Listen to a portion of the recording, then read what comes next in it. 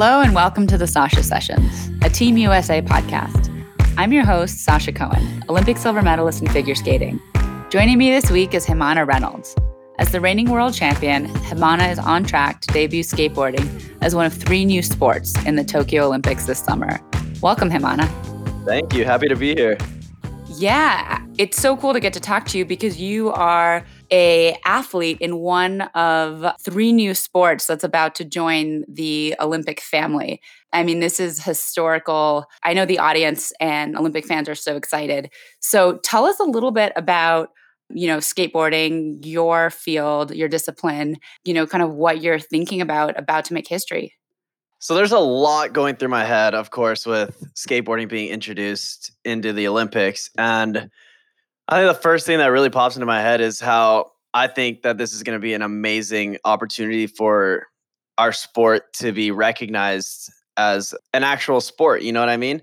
Because like anybody who think of skateboarding who doesn't know the sport really is like, oh, I don't really want my kid to do skateboarding, or like I don't want my kid to just be hanging around the skate park with all those, you know, what I'm kind of talking about.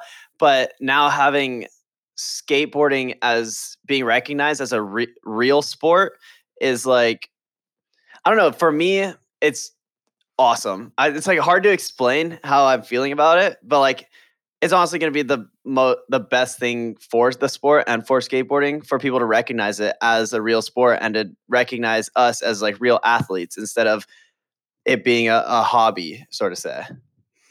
I've read past interviews of yours, and I find it really interesting that this theme that recurs of really wanting people to take skateboarding seriously, to see it as a sport instead of a hobby.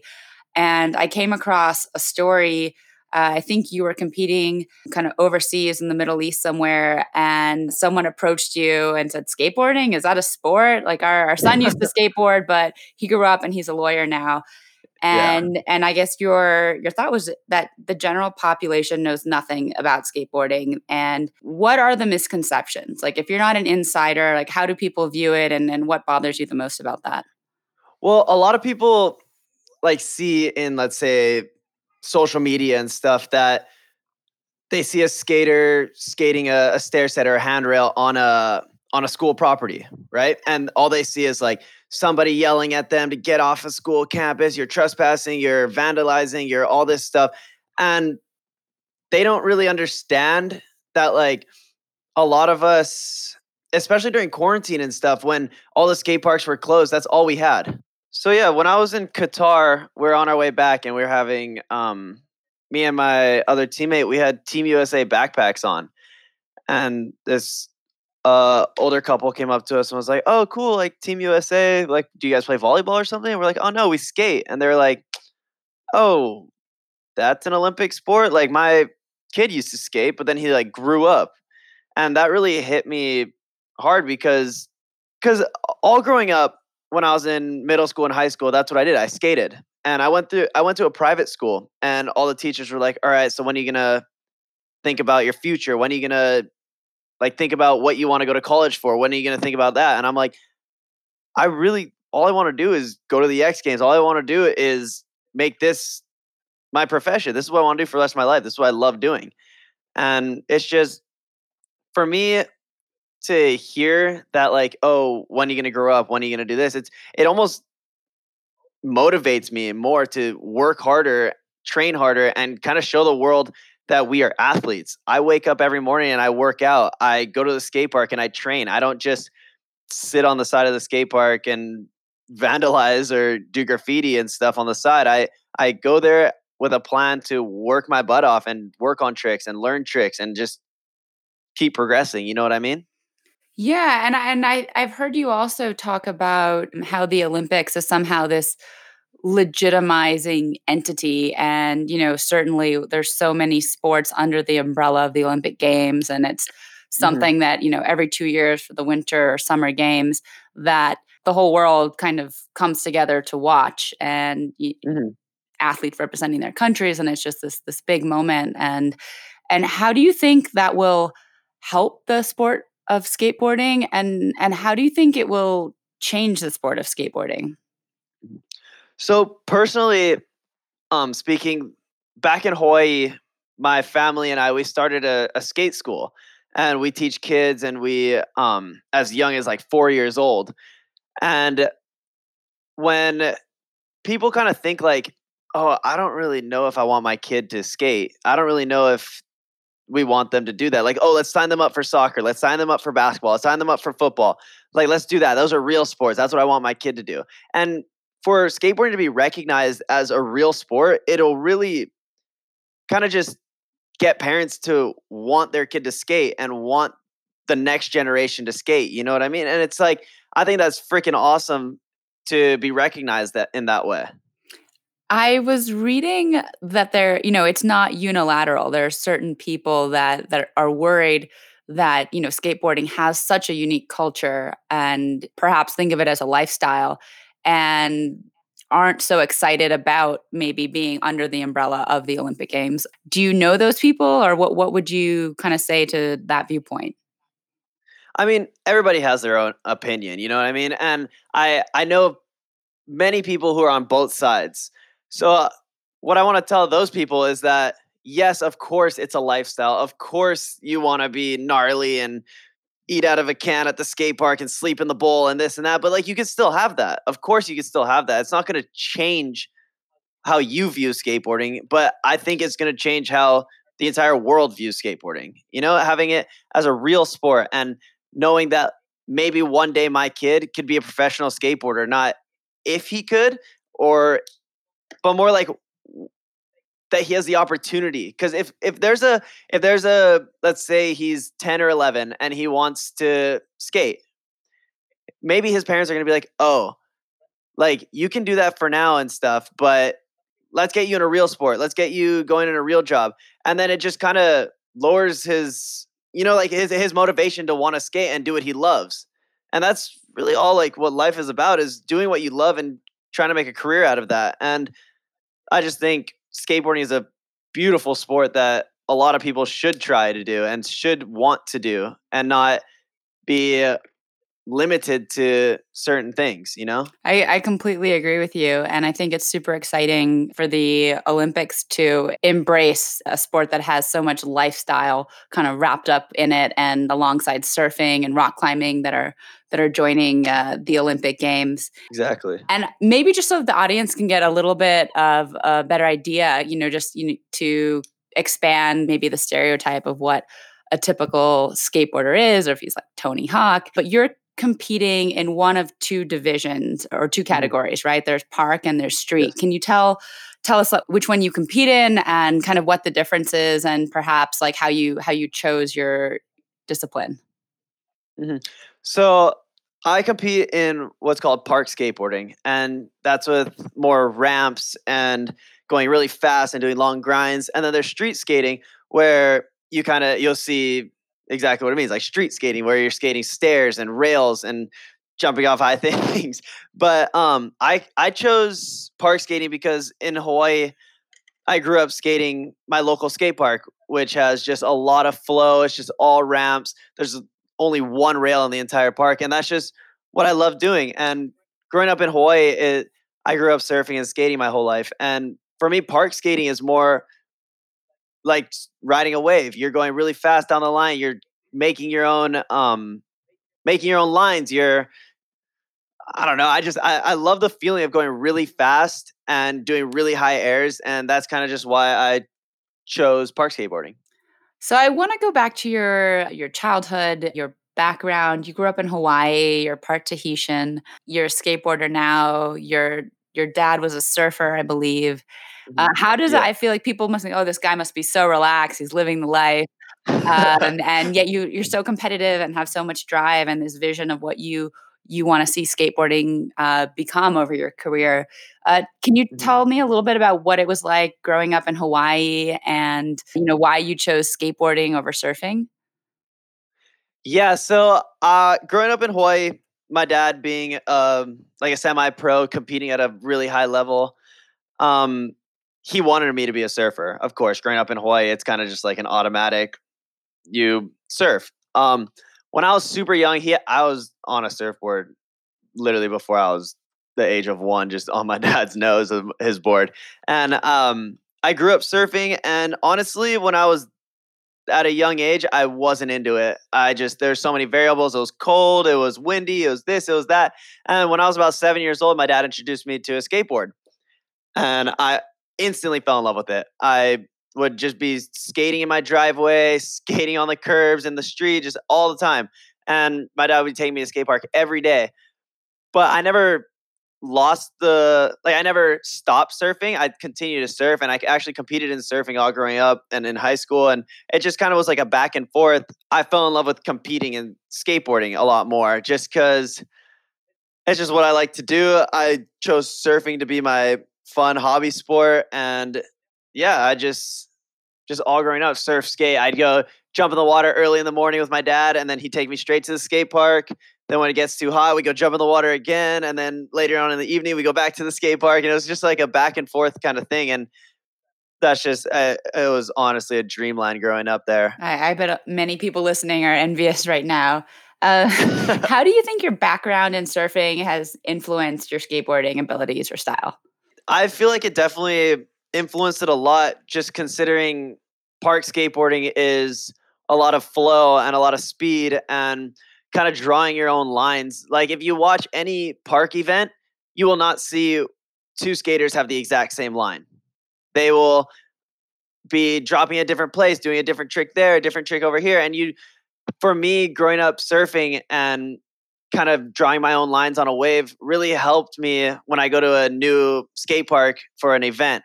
I will show up and kind of just figure out my lines pretty quickly and figure out the flow of the bowl. And yeah, that's how surfing is, because no two waves are the exact same. I mean, unless you go to the wave pools and stuff like that. But And for people that maybe don't know what a line is when you're drawing a line in the bowl, like what is that? How do we visualize that?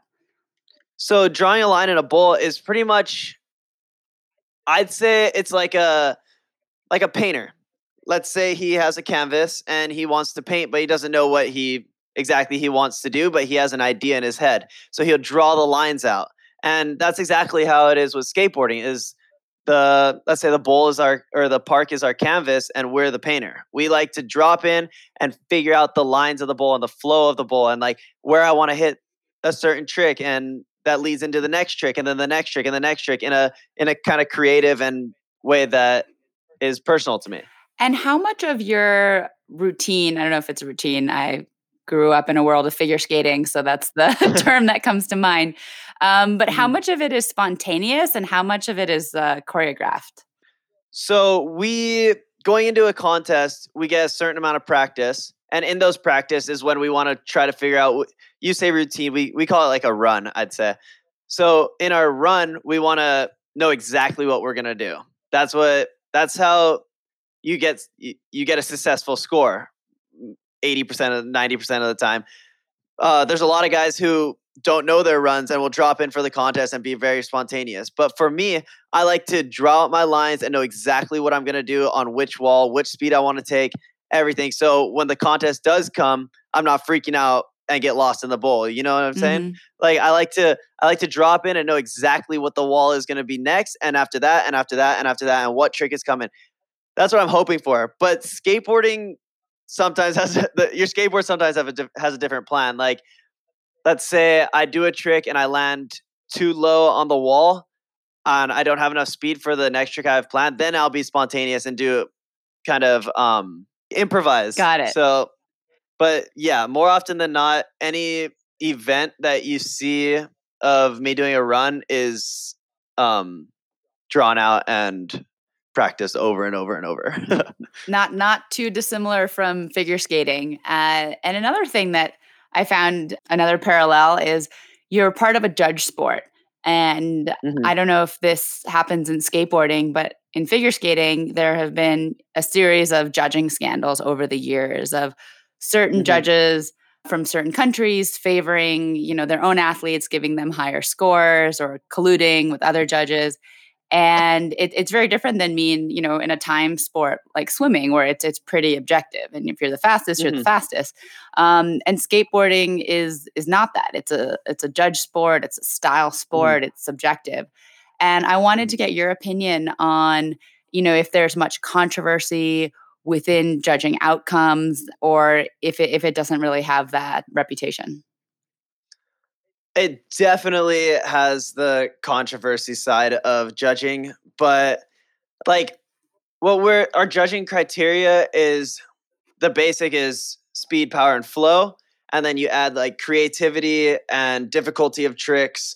So when you're thinking of your line, you want to do as many hard tricks as you can, but without falling.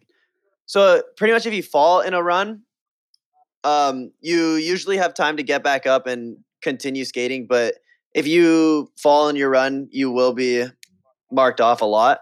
But going back to judging criteria and stuff, there's a lot of controversy because especially with skating, how it's like one guy might have a better style, but the other guy has harder tricks.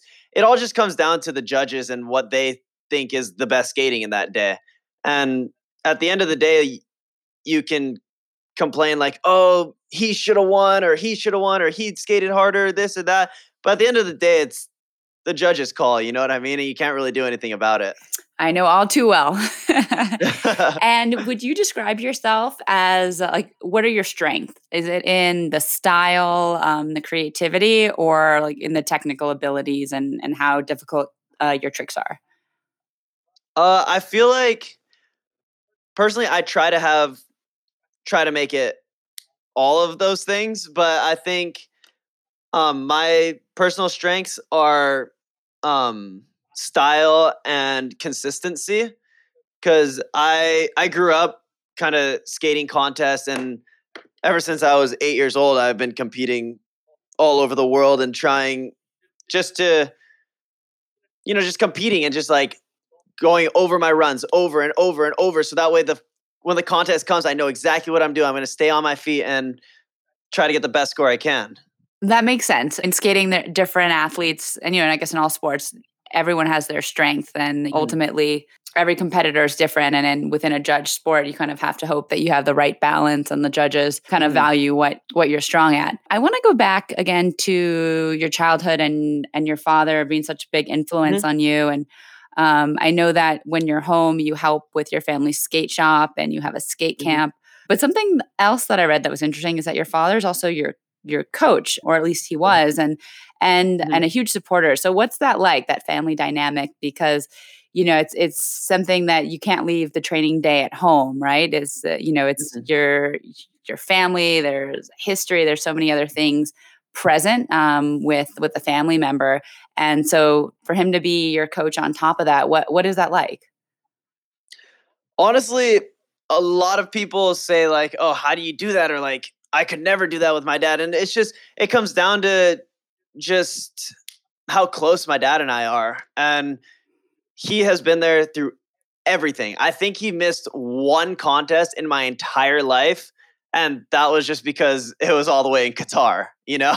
So it was just hard for him to get there. But other than that, he's been to China with me, he's been to Brazil, he's been to everywhere I've ever been for every single contest. And it's amazing. I love it. I love that he's there. I love that he's pushing me, and I love the fact that he's my dad and my coach, and he has the support of a father, but also the push of a coach. And I have the mentality of like, okay, I'll take your advice, but then I also have the comfortability to be like, okay, that's kind of dumb. What are you talking about? You know what I mean?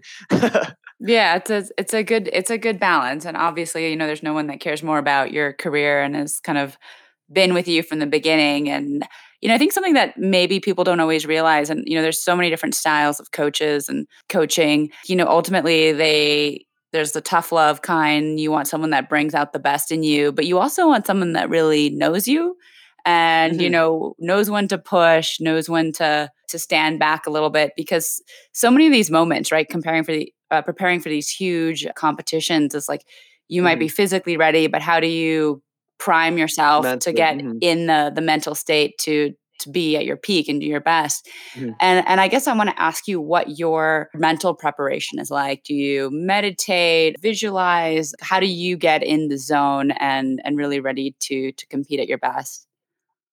So I'm mainly a visual. I like to visualize what my run is going to be like, what it's going to feel like if I land my run, if I get the score, if I win. That's what I want to put myself in. And a lot of times it can be hard too, especially because you're there watching the other people skate and watching the other people do their best and land an insane run. And and there's all these people like cheering for you or cheering for them and this and that. There's so many things going on. And what I like to, how I prepare for it is like, of course I'll get the pre-game jitters to say and get a little nervous and like see all the people and see everybody skating hard. And then I kind of just sit down and just think about why I skateboard, why I love it, why I'm here. It's because I love skateboarding. This is what I want to do. This is what I want to be. I want to just skateboard and competitions and winning. And that's all, that's a bonus, you know? I just want to ride my skateboard. So right before I drop in for my run, I think about that and I'm like, I love skateboarding. This is what I'm going to do. I'm going to go out and have fun and do my run to my best of my ability and see what happens, you know? And as you've gotten older and more aware and continued to progress up the ranks, how has the pressure increased? Because yes, I think, every athlete, every Olympic hopeful starts because they just love it and there's so Hmm. much joy. And then over time the pressure and the expectations kind of creep in. Hmm. You got an Olympic moment or opportunity every 4 years, Hmm. and the expectations, and what if you slip or your skateboard Hmm. goes a little to the right instead of the where you intended. And since you were like a little kid on a skateboard to the guy that you are now, how has that Hmm. shifted and what you feel like you need to do for Team USA, for the sport of Hmm. skateboarding, versus that little kid that loved to skate when no one was watching and you could just mess around?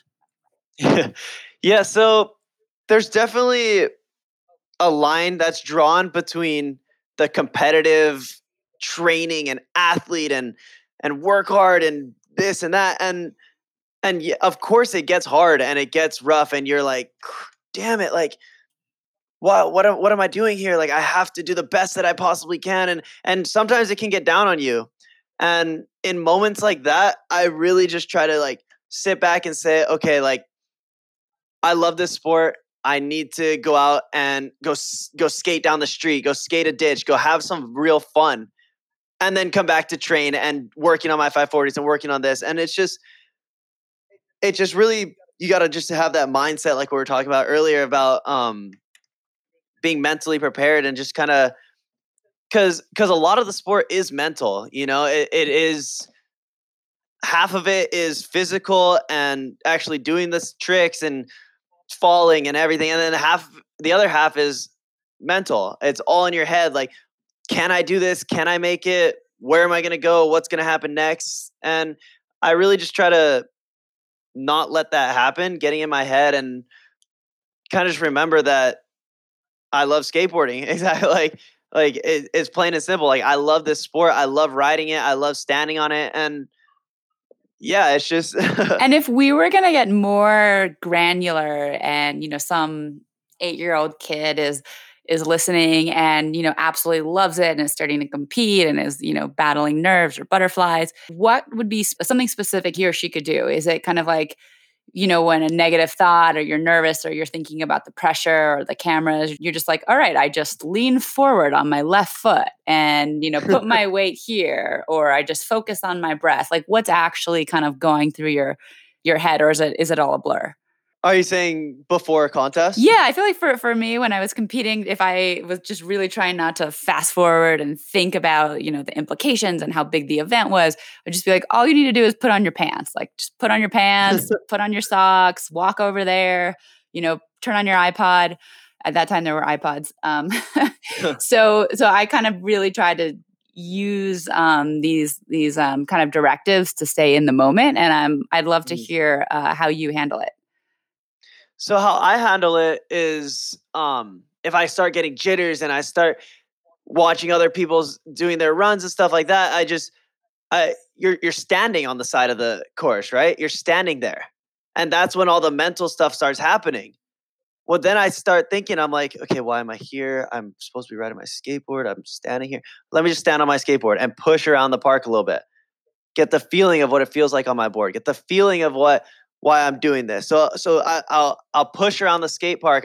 I'll start feeling my legs stop shaking. I'll start feeling my body start um, mellowing out, and that's what it is. It's just riding my board, and I think that's amazing. I totally agree with you, and I find it so interesting because I personally, and I know a lot of friends of mine that are athletes, are most nervous when they're waiting. And it's like Yeah, 'cause you exactly. can't do anything about it, and as soon as you just, like, get on your little patch of ice or whatever it is you do and get Mhm. in your body again, you start to remember, you're like, "Ah, yeah, I can do this." Yeah, exactly. So it's 2020 and the Olympics have been and the Paralympics have been postponed. Mhm, We're, living in such a crazy world right now, and COVID has mhm, upended so many training routines. As of March, you were the highest ranked male park skater in the world by quite a margin. You still haven't qualified for mhm. Tokyo. Tell us what every sport's different. So tell us what that process looks like. And as far as I understand, the whole process has been pretty jumbled up with Mhm. COVID and qualifying events getting canceled. So what does it look like from here until next summer for you? To be completely honest, we have no idea. We don't know what's gonna happen next. We are hoping that we have a couple more events. I know we had a Zoom meeting with the whole team and the team managers and everything, and we're trying to figure out when we can have a national championship, when we can have a world championship, what events can happen. And we're still honestly trying to figure it out and how we're going to be able to hold an event because we won a national championship that's just with people here, and then we won a world championship, but how can we get the every country together with it with this whole COVID stuff going on still? And it's really still jumbled up and scary to think about what's going to happen. But what I'm really just focusing on is still trying to just prepare as if the Olympics are next weekend. I'm still just trying to prepare and kind of just keep my body strong, my mind healthy, and just be ready in case they say, okay, next month we're having an event, because it could just pop out like that.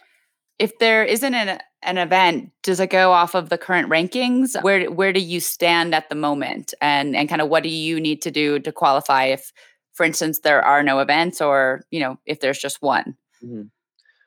They haven't really specified what will happen if there is no events. Just I'm pretty sure just to kind of be hopeful that we will have one and don't really think about the negatives. But if they do not have any events, I'm currently still the first place right now. So I'm assuming that if we have no events, that the top 3 in the current rankings will go. So it's just hard to answer that question.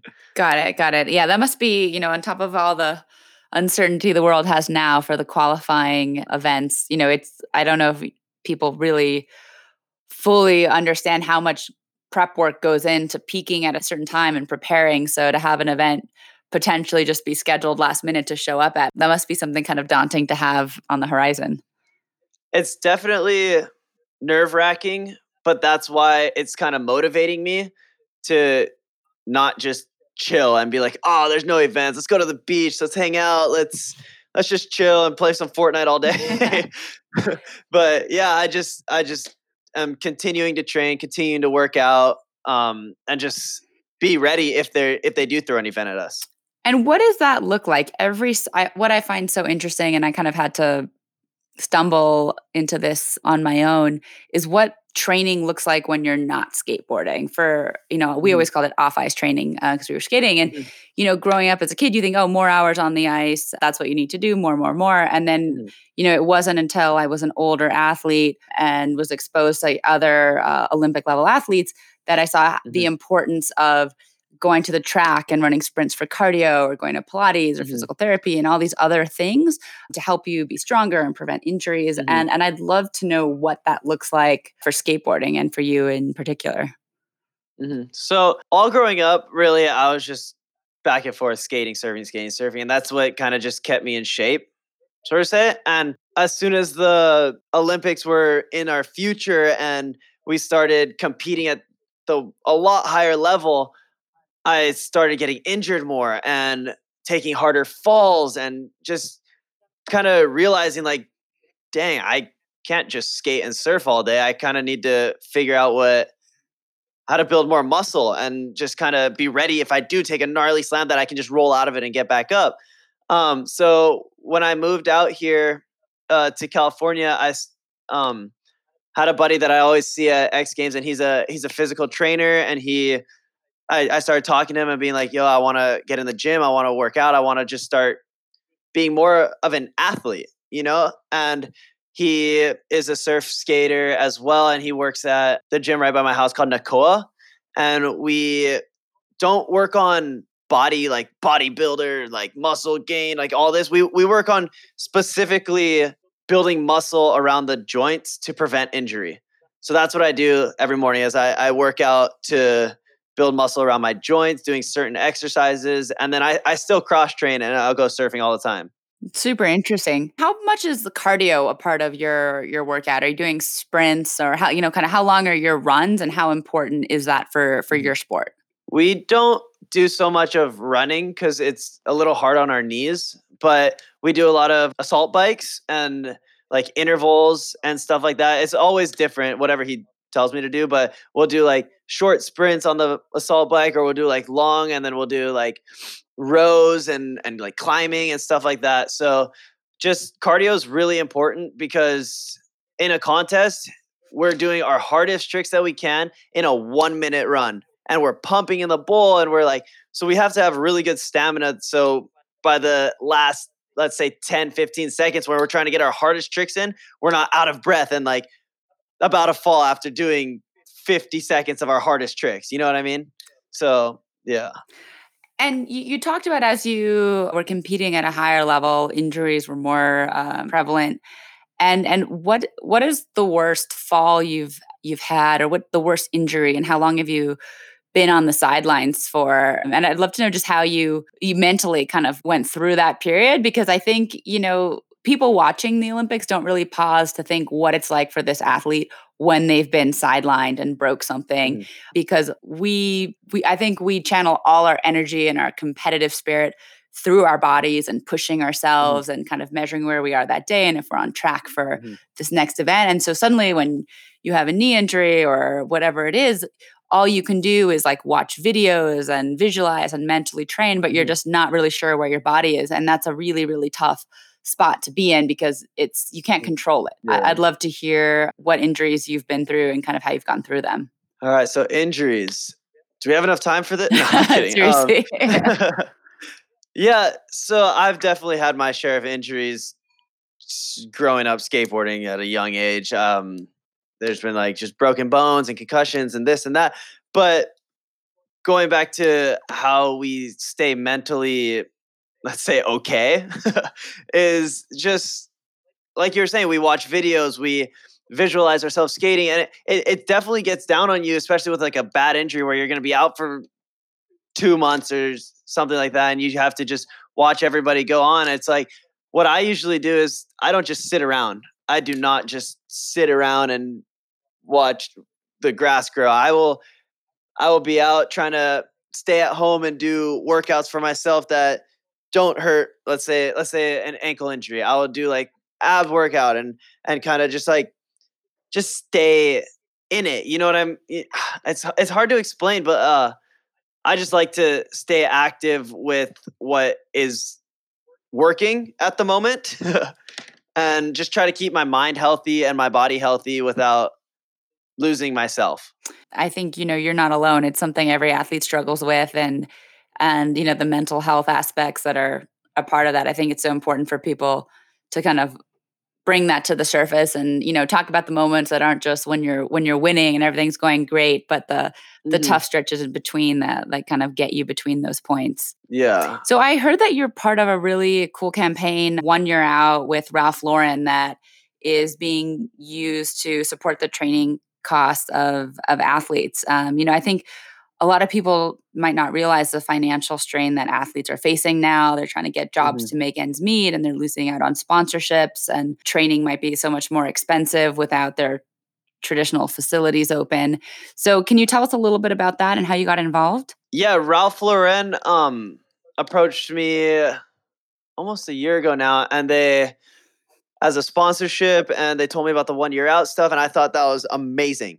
I thought that's amazing because especially growing up on a little rock and having to fly to every contest I was in, and like financially it was really hard. And luckily enough, I had my parents help me out a lot growing up, and have my parents there for me and supporting me. And it's just been really hard with financial and this and that, but I think that it's an awesome campaign that Ralph Lauren is doing, and it really supports the athletes. And oh my god, I can't really put into words how important it is to just be able to train and keep my body healthy, and get to these events. And yeah, I really don't have, I'm a loss of words because it's just so important, and people don't really realize how they just see the events. They see videos of us training or whatever, but they don't really know what's going on.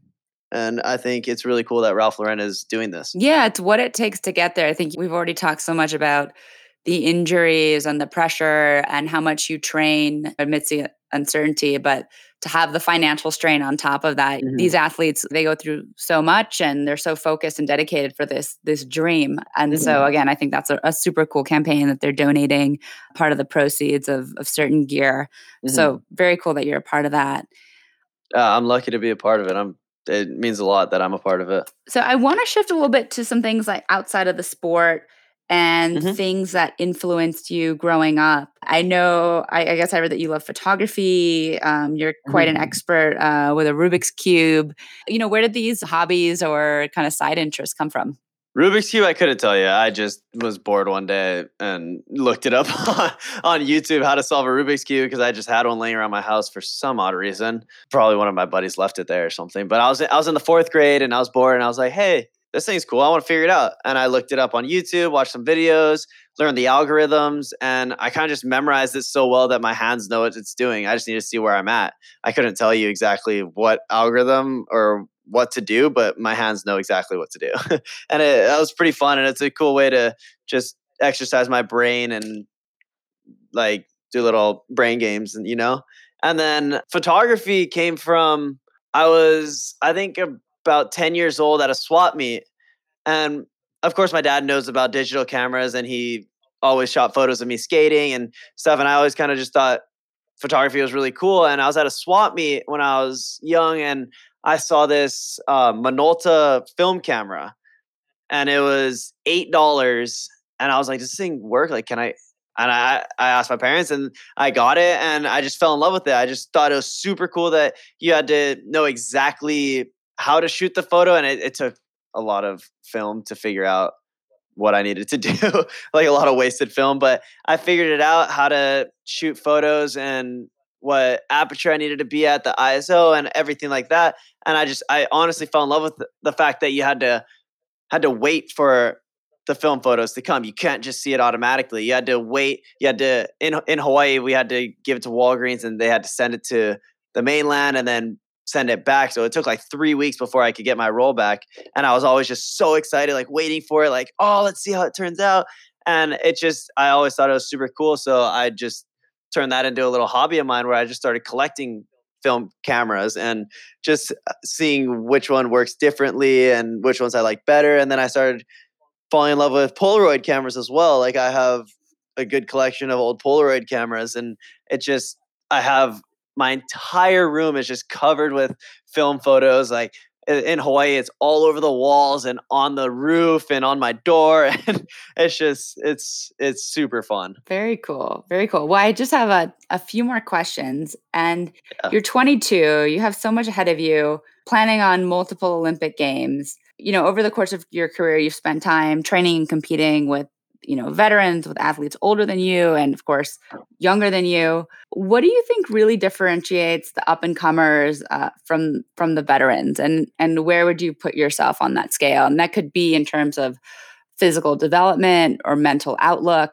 Honestly, I don't know where I'd put myself because I would still say that I'm up and coming, at least I hope I'm up and coming, and I haven't hit my peak yet. But I'd say I'm up and coming. But then you think about it, and I've been competing since I was 8 years old.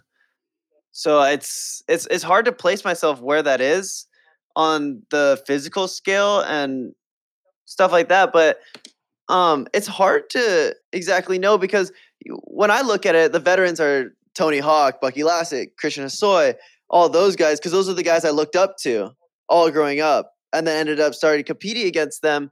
And then now it's different because in all the Olympic events, everybody is under the age of 25. And I think that's pretty crazy to think about because when I was younger and I was watching events and I was thinking about it, like Tony Hawk was 35, 40 in those contests when I was growing up. And I was like, whoa, that's insane.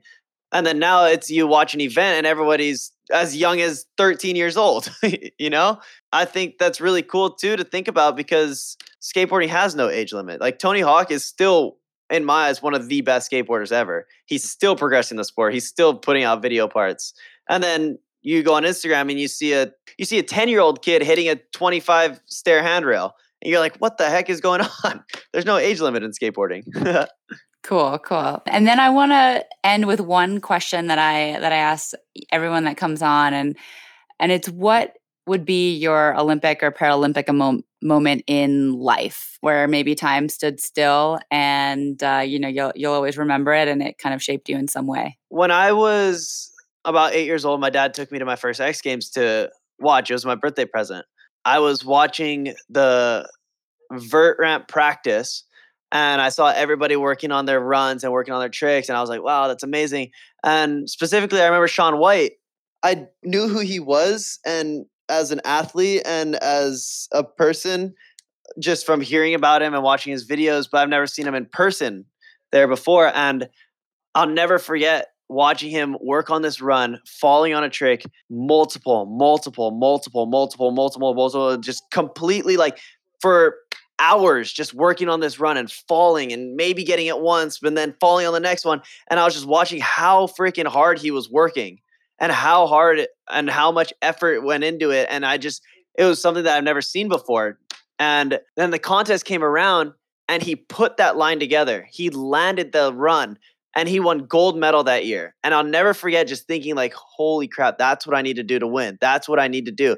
That's what it all comes down to is how hard I work and how much effort I put into it. And it was just a moment for me that I'll never forget, that it just kind of like hit me that I was like, I know I was only 8 years old, but I was like, okay, I want to work my butt off. I want to be there. I want all my hard work to pay off one day, you know? I think that's such a great story because every athlete has their own way of training. But I think what kind of the common thread that kind of unites all these great athletes is just their ability to endure and to keep pushing and to keep repeating.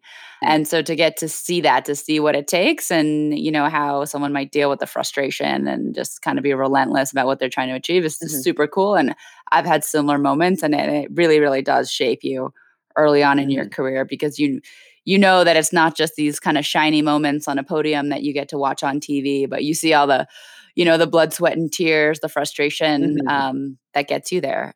So that's super cool. Thank you for sharing that. Of course. Well, we're wishing you so much luck and hopefully a little bit of certainty and clarity so that you know what the process is going to look like for Tokyo. And thank you so much for joining today. Yeah, thank you so much for having me. It was actually my very first podcast I've ever done. Oh, good. Well, I'm glad I could do that. I was actually trying to research and get to know you a little bit more. And I was searching your name, in the podcast app. I'm like, he has no podcast. So now the next podcast you do, someone will be able to kind of research you a little bit better. So I'm happy to make that contribution to the world. Thank you so much. This was really fun. I appreciate you having me.